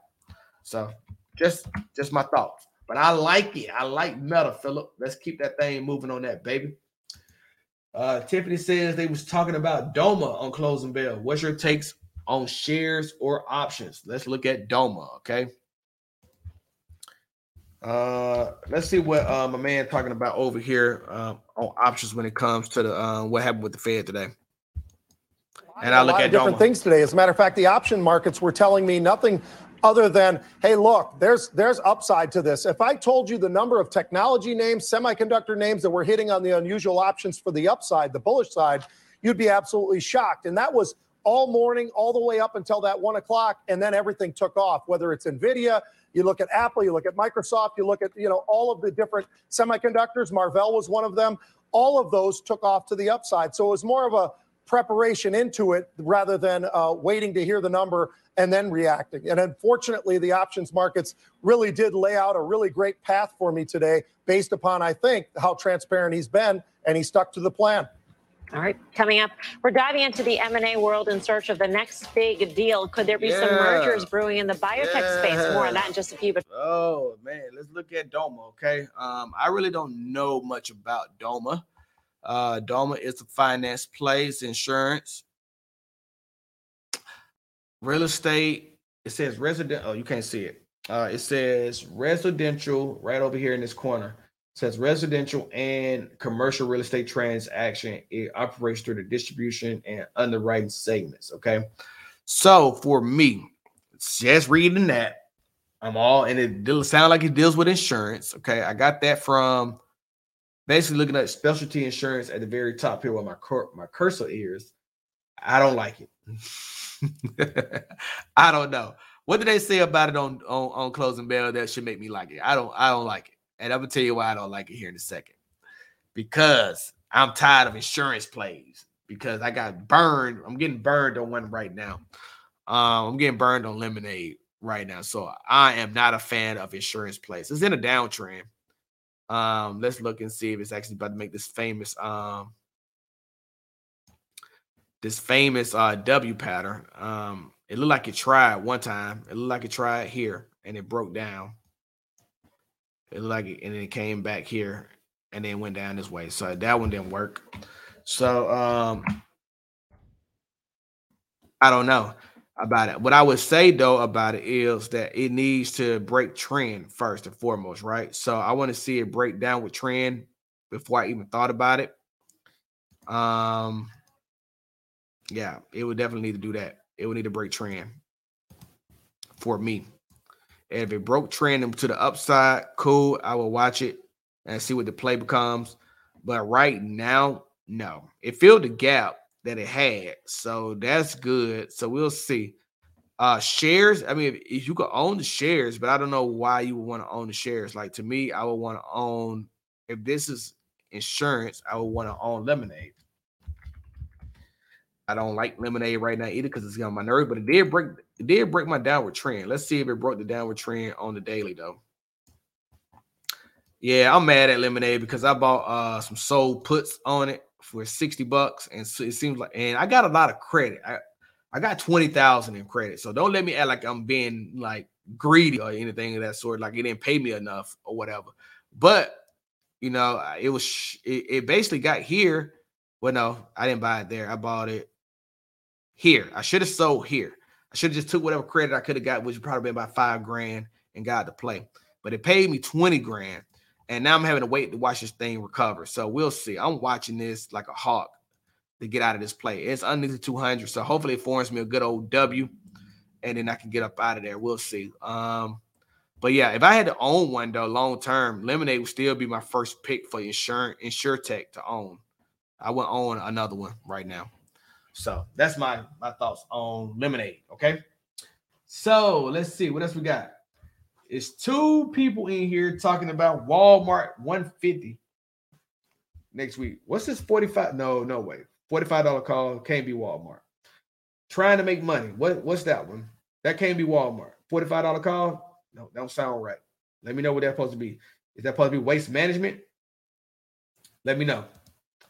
And Waste Management, that wouldn't be that low either. So I don't know what this one is. Can someone holla at trying to make money and let me know what that's supposed to be, and we'll see.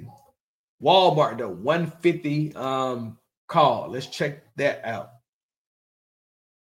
Oh, you didn't have to retract it. I just want to know what it was. Oh, 145. Okay, there it is. Cool. 145. Cool. So we got 145 and a 150. Walmart already broke that 145. You should have sold that today, big dog. Yeah, I sold those today.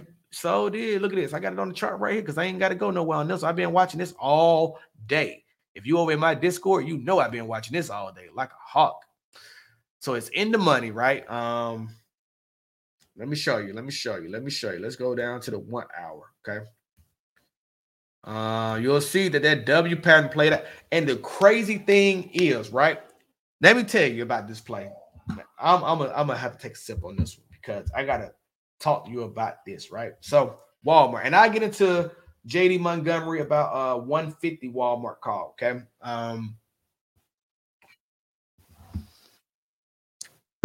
It's a reason why I say don't get greedy and go for the full ride all the time. Secure the bag, and if the run continues, get back in the bag, right? Or leave a runner, but secure the bag anyway with a runner still going. Because Wall Street is smart, okay? Wall Street understands plays. They understand how retail investors think because they've been doing this for so long, and they're strategists.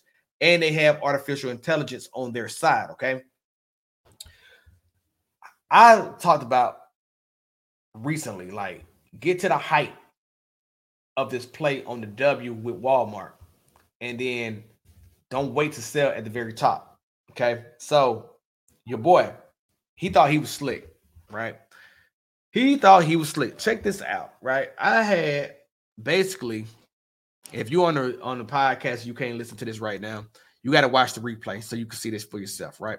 I literally had an alert here early, right? And now I drew a horizontal line to kind of like depict it because I knew I was going to talk about this today.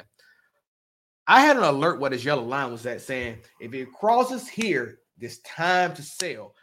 I'm looking for the top. I'm looking for everybody else to look to see if it's going to meet the top, right? The top is 146.87. I'm 70 cents away from the top. Like, if it hit this alert, I'm selling. Well, what does Wall Street does? Wall Street sees the same thing I'm saying, and they sell at 146.45, right? They're bringing this thing right back down. So before I can even hit the sell button, this thing tanks back down, right? This is what I'm saying. You don't never want to be the last to sell anything, right? Because you can lose profit doing that. So when you think that you're going to get to this top of 146.88, nope, you're going to come back down.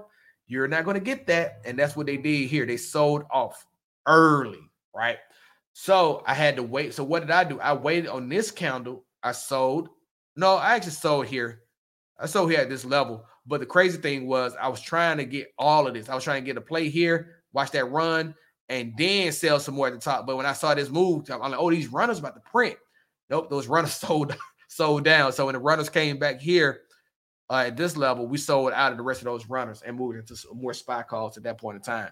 But this is what I'm saying. You got to watch that, okay?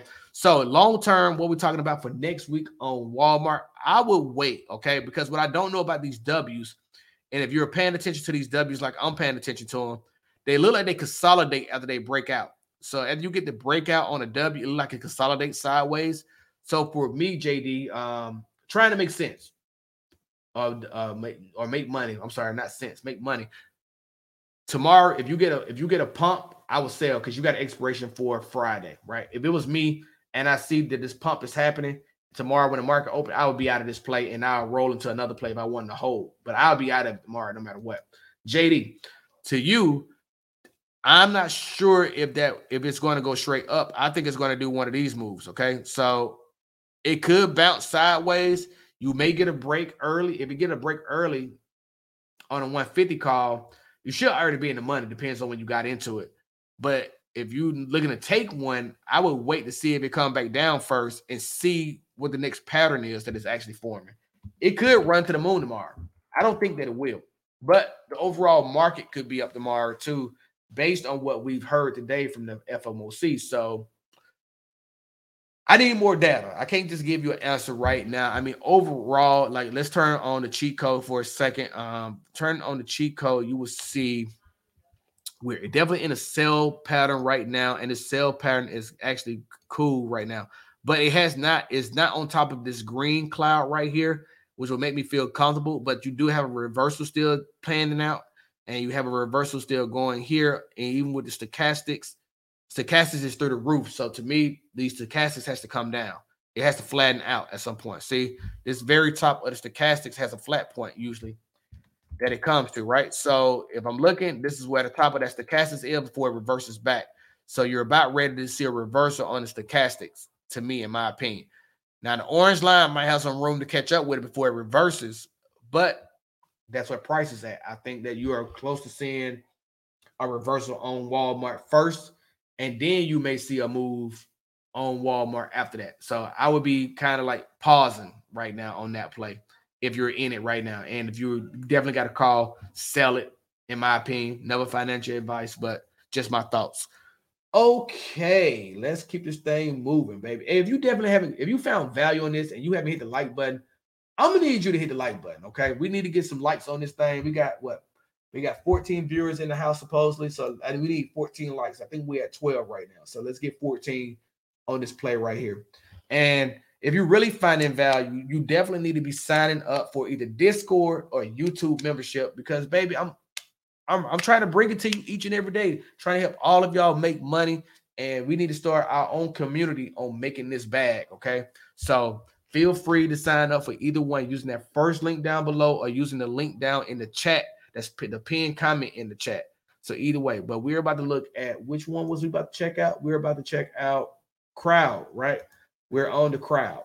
So let's check that out. CRWD. All right. We're on CrowdStrike. Let's take this off the chart. Let's look at it real quick. I have charted this, so I have some chart news already on it. That's good. So let's see what we got here. So we see that the overall trend is here, going back towards basically March. Okay.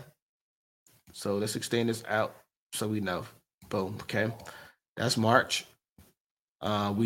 This could possibly be a trend that it comes back to eventually in time. We'll see. We'll just leave it there. I like doing that because if it breaks like it broke here, you know, possibly it could be on its way back down to this trend, right? It's got a ways to go to get back to this trend, but you always want to know where that overall trend was at, okay? And when you start seeing dips, you want to say, okay, is that price action really going to go there, right? So something to pay attention to, okay? Yeah, it's support. It's support here, right? I see what you're saying, that it's support here. Like even if I turn on the DSI, which this is giving me, this is a supply and demand zone. It's thinking that it could come down more. That's to me is like not accounting for this right here. I'll show you. So this is why I say sometimes it's good to use these AI supported indicators, but really and truly, like if I drew my own demand zone, I have demand zone right here. Right? This would be my demand zone. Like people was buying in this area, right? So if they was buying in this area, I would carry it over here, right? And encompass this right now. So right now, this is action. This is action to me. This could continue to come down. Right now, the market got a bounce to the upside. So you saw a $12 move on this play right now. So it's unconfirmed where we're going just yet, right? But we're on the weekly. So let's go down to the daily. So let's see what we have here. So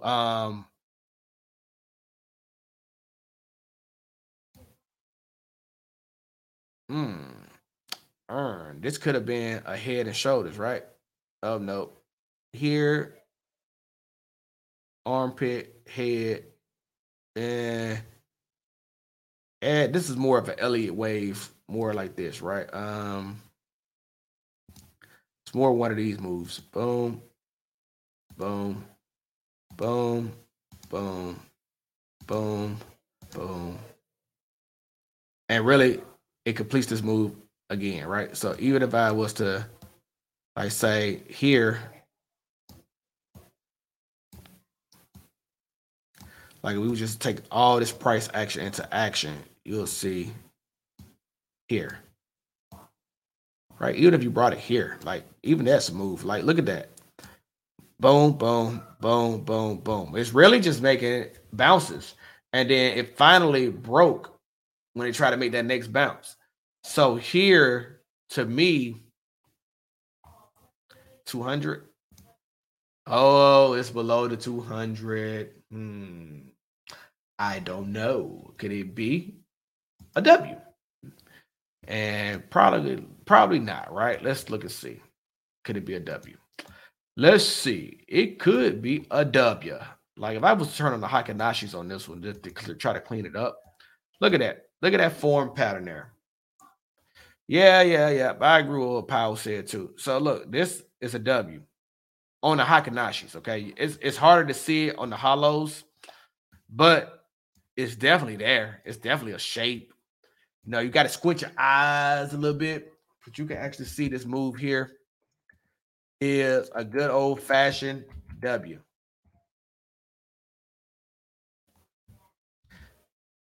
Yeah, the double bottom didn't come all the way in, but it's there, right? Imagine it's up, it bottomed out a little bit, and now it's making this move back. Now, to me, the crazy question is, it's already finished this move. Like, really and truly, like, see, this is a W, folks. That's a completed move. So to me, it could continue. And the reason why I say it continue, because price opened lower than where it closed at, obviously, because it's up $12. But I think the next top of this is here at 225. Right? So 225 could be a thing. Let's see if there's a gap down. There's no gap down. So this staircase always, it's a gap here. So it's staircase all the way back here. So I'm pretty sure the market is playing this for the gap. Yeah, right? Or at least back to the gap. That's 281. And that gap did not fill just yet at 272. So that's a $9 move on that gap. Okay. So even if price action, I think it's coming back to 225. Overall, I think price action is coming back to the gap, which is 271. But you need to give yourself time on that gap fill. But $12 move is a big move. This thing opened at one. What did it open up at today? I mean, I guess I could just look at the candle. Candle, it opened at 198.55. Went down to 194.75. So theoretically, it made basically a $26 move today overall, right? It swung $26. So to me, you could see great price action here. 225 is right below resistance. It breaks resistance. It's going back to the trend. 263, 271. I would look at all those.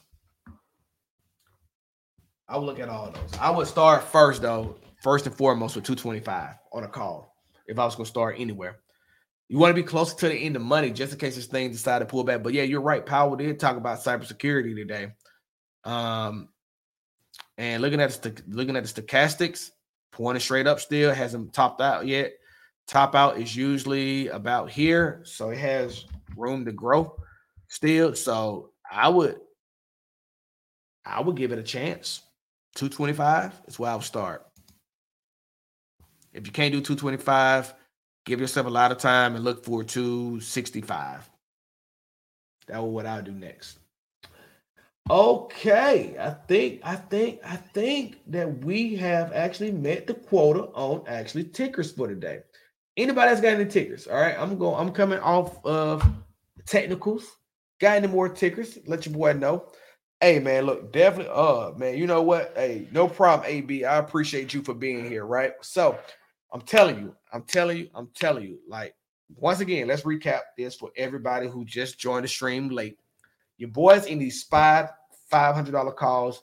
I added more today. I think I talked about added over 40. I made it even almost 60. Whatever the number was, I added a lot more today than I did before today. So what I'm saying to you is that I don't know if we're out of the woods just yet. If we go over and look at the SPY chart, I think that we have some more work to do. But comfortably, we're looking at SPY is actually moving in the right direction for my book. Okay, what I show you here is SPY has closed above my pink trend line that I believe that we need to get to 500. Okay, if it bounces down here and bounces in this region, I think we get to 490. But right now we're closed above where I think we need to be at on trajectory for 500 calls by January 21st. We really want to get bullish and break this resistance area here and keep that move going. Okay, so for me, I think SPY is in a great spot. Honestly, I believe that SPY was going to close at 475 this week. And really with the market reacting the way that it did to the sentiment about the tapering happening the way that we thought, that the market reacting the way to bonds being the interest rates increasing by the time frame that we thought, everything has played out in a spectacular type of fashion. Okay, so to me, I like what we're setting up at. Look out for my video later on tonight where I talk about DocuSign, Autodesk, SPY, and we'll even go through Maritime Digital Holdings because I want to show you some things that I've seen on some of those plays as well that I'm not going to talk about here because I got other things I got to do. I really got to get some things done. Yeah, JD, good. Right here, Sentinel, here with the cybersecurity. I was looking at that earlier. That's S, right? Let's look at that real quick. I'm gonna show you this real quick. We was looking at S earlier. Sentinel 1. On the daily, right? You'll see that it's consolidating real quick. I like this play as well, too, when we talk about cybersecurity. And it's cheaper than CrowdStrike. But we're getting support here, right? So I like that point right here. And then if you go over to the 1 hour, I had to do some more due diligence on this real quick, but I'll do it later. But we're getting a breakout on the squeeze, and we're getting a breakout on the swing, look like. So, well, I want to see if it breaks through here. But when you down here at that 1 hour, you'll see that we had like a mini W form. It had a smaller midpoint, but it broke out. Now it's trying to break out heavy. And if it breaks out heavy, it's going above. It don't really have a lot of support anywhere except for here in this buy zone right here, this demand zone that we have here. All right, you hit the box. There you go. You got support here. Well, resistance here. So if we got a move that it can actually make here, I would look to see if it can break this level. So for me, being down here, bouncing off, you got a move that it actually can make to about 56. That's a $6 move. So I will watch that. That could be a potential play here. That could be a potential move, right, to watch. So here, the 56. I like it, okay? I'll do more due diligence on that later. But I appreciate y'all for being here. If you listen to this on the replay, definitely watch the video because there's a lot of technicals that's being charted out here that you don't want to miss out on and things of that nature. So as always, we will not have Closing Bell tomorrow. Closing Bell will be back on Friday. So I'll see y'all Friday. You already know what time it is. It's been your boy, Craig. Catch you in the next video. Y'all stay safe. Peace.